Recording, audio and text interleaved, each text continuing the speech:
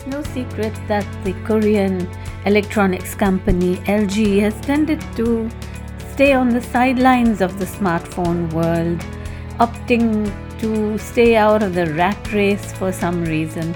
Now and then they come out with an interesting phone, and that's what I'm going to look at today. I'm Mala Bhargav, and welcome to another episode of Gadget of the Week with the Hindu Business Line. So I'm holding in my hands an interesting phone called the LG Velvet. Actually, it's made interesting because of an unusual accessory. There's a case which you can buy optionally, and that gives this phone an entire second screen. LG has actually been interested in the idea of a second screen for many years, and they've tried many different formats using tiny little screens on the cover or elsewhere on the top of the phone, or they've tried various little strips of screen where you can see some limited information, but now they have an absolutely out of the box idea with this accessory of theirs where you have an entire second screen. But first, let's look at the main phone, which you can use without the accessory, of course. It's a very big phone. It's 6.8 inches worth of screen, and it is heavy, huge, and quite solidly built. The back is a reflective sort of glass pattern where the light sort of reflects prismatically, and well, it can look nice, but it's going to be very shiny, a little too shiny for some people, and it does, of course, take on fingerprints. So most people, I think, will be happy enough to put it in some kind of case, if not the optional accessory. The color I looked at for review was called the Aurora Silver, and so that's more on the silver white side, and I think there is a blue as well.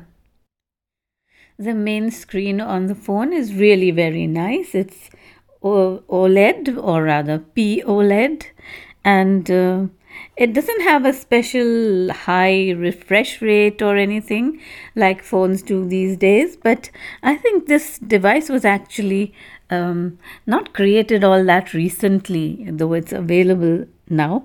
In fact, I think it's been around for a few months somewhere.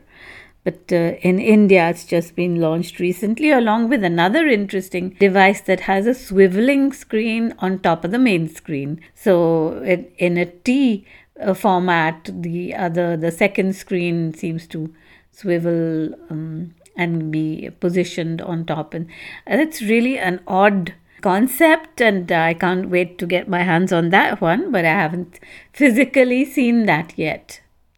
The edges on the LG Velvet's screen are all totally curved and very rounded.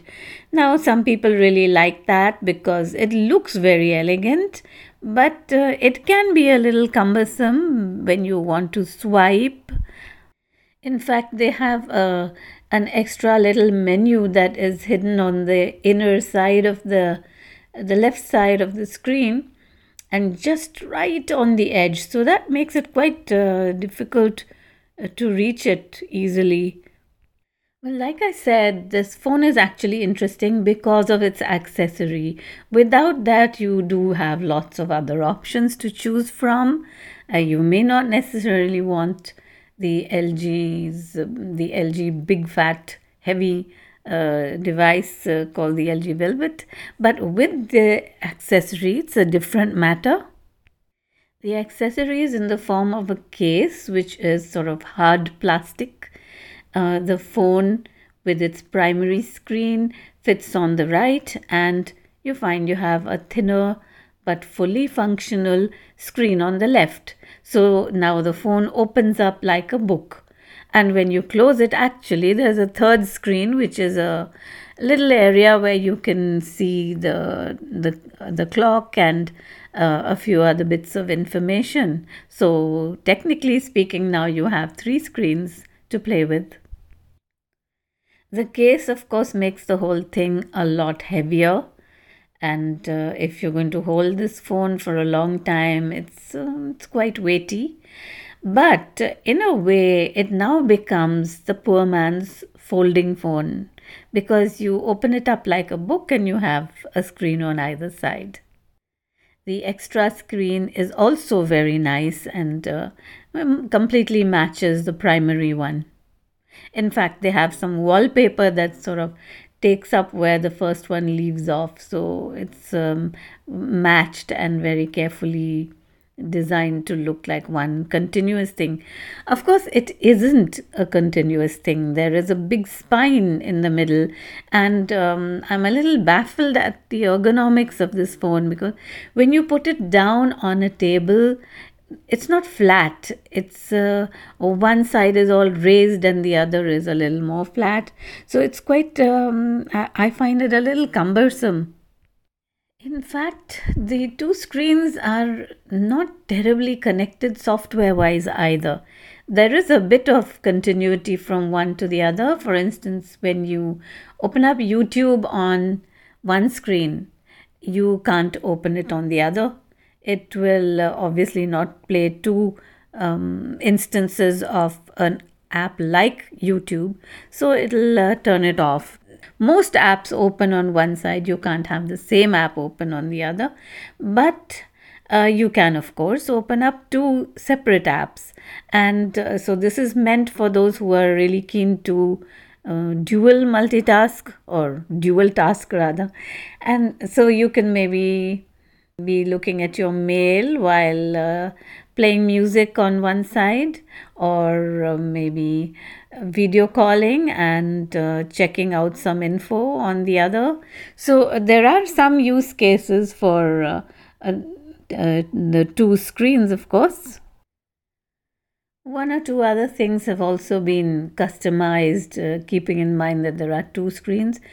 For instance, there's a game controller that you can have on one side while the viewable part of the game will be on the other. Unfortunately, I could not find a way to make one side a keyboard and let the viewable part of a document be on the other. That's sad. I was told you can, but I really looked and couldn't find any such thing. I also couldn't find a way of using split screen, which would mean that you would be able to open 3 or maybe 4 apps. Of course, you would probably have a brain implosion with that much multitasking, which is why I said it's actually dual tasking. You do have some choices with the two screens that show that the two screens are aware of each other. You can swap them, for instance, or turn one or the other off. That is a possibility, but they don't work as much in tandem as you would think, and you can't do things like run your finger from one over to the other, or maybe like you would with a swipe gesture or a swipe keyboard. And you can't also do something like drag and drop from one side to the other. That sort of thing, I'm afraid, is reserved for actual folding phones now. There are other strange choices, like the screen unfortunately has a little notch, and I hate notches, but well, even the second screen that has no camera of its own has a parallel notch, maybe for the sake of symmetry. I don't think that was needed at all. The camera, the front camera will switch over to the left screen if you want it to, but then your gaze will go all wrong because there's no camera that side. So it's a very strange choice of positioning, really. The cameras, incidentally, are decent. There's a 48 megapixel with an 8 megapixel wide angle and a 5 megapixel depth sensor. The front camera is a 16 megapixel. They're nice enough, and sometimes I just found the colors a little subdued maybe, but And there's nothing very special going on for low light, but they were average, okay cameras, really. The LG Velvet in India has a Snapdragon 845 processor, and while that's dated, it's still a flagship processor, and people probably prefer it to anything from the 6 or 7 series uh, of the Snapdragon. With that processor, you have 6 GB of RAM and 128 GB of onboard storage, and you can also use a memory card to expand that storage. And for those who like the old style of headphones, it does retain the headphone jack, the 3.5 mm headphone jack. So that's the LG Velvet with its accessory. Without, it costs 36,990 rupees, and with, it's 49,990 rupees.